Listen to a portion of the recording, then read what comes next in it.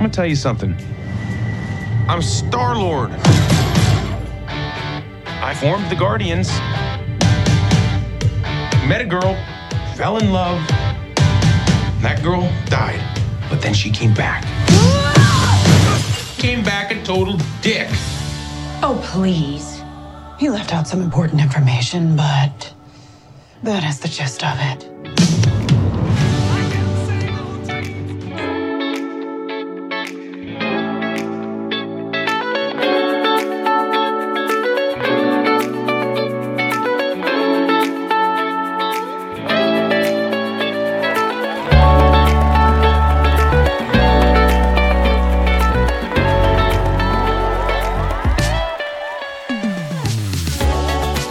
Hello and welcome back to Get Help Dad. It is Monday, May 8th, 2023. And what do you call a magician who loses his magic? Ian. And also, why do plants hate math? It gives them square roots. So on today's show, like you noticed by the trailer from Guardians of the Galaxy 3, we are going to take a look at that movie, Guardians of the Galaxy 3. Saw it over the weekend with the family. I really loved it. I love all Disney movies. I love all Marvels. And this one was actually really good. There's been some bad or not so great Marvel movies. This is definitely not one of them. And I'll talk about 4 different points of why and what I thought about the movie. First point was it was action-packed. I know a lot of these movies are action-packed, but this, from the get-go, and that's like my second element, it was so fast-paced. You know, it jumps into, and I won't spoil much of anything, but if you saw the Christmas special, they are nowhere, and it really kind of jumps right after the Christmas special, and it jumps right into the movie. And before you know what happens, there's a ton of stuff that happens the first 5 minutes, and it's shocking, and it's exciting, and it's a little crazy. And that happens for the first half an hour of the movie. It just moves and moves and moves and moves. Such a fast pace and tons of crazy action. It actually, you know, it keeps all the Guardians of the Galaxy, the original first 2, with the great soundtracks. It seemed like they're moving up decades. The first one was from the 70s, and a lot of stuff from the 80s. This is from the 90s and 2000s. So a lot of good music that I could relate to, being that I grew up around that time. And the action, though, it was packed. What was cool, too, is actually later on in the movie, they would develop a whole different storylines. And the storylines, which many of us know, that Rocket was a enhanced little being.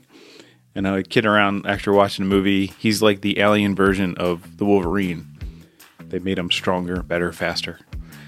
Anyway, there's a lot of different stories that jump through, and they did a really good job blending both of the stories and moving the movie. I think it was about 2.5 hours long, but it moved by really quick. It was actually really good.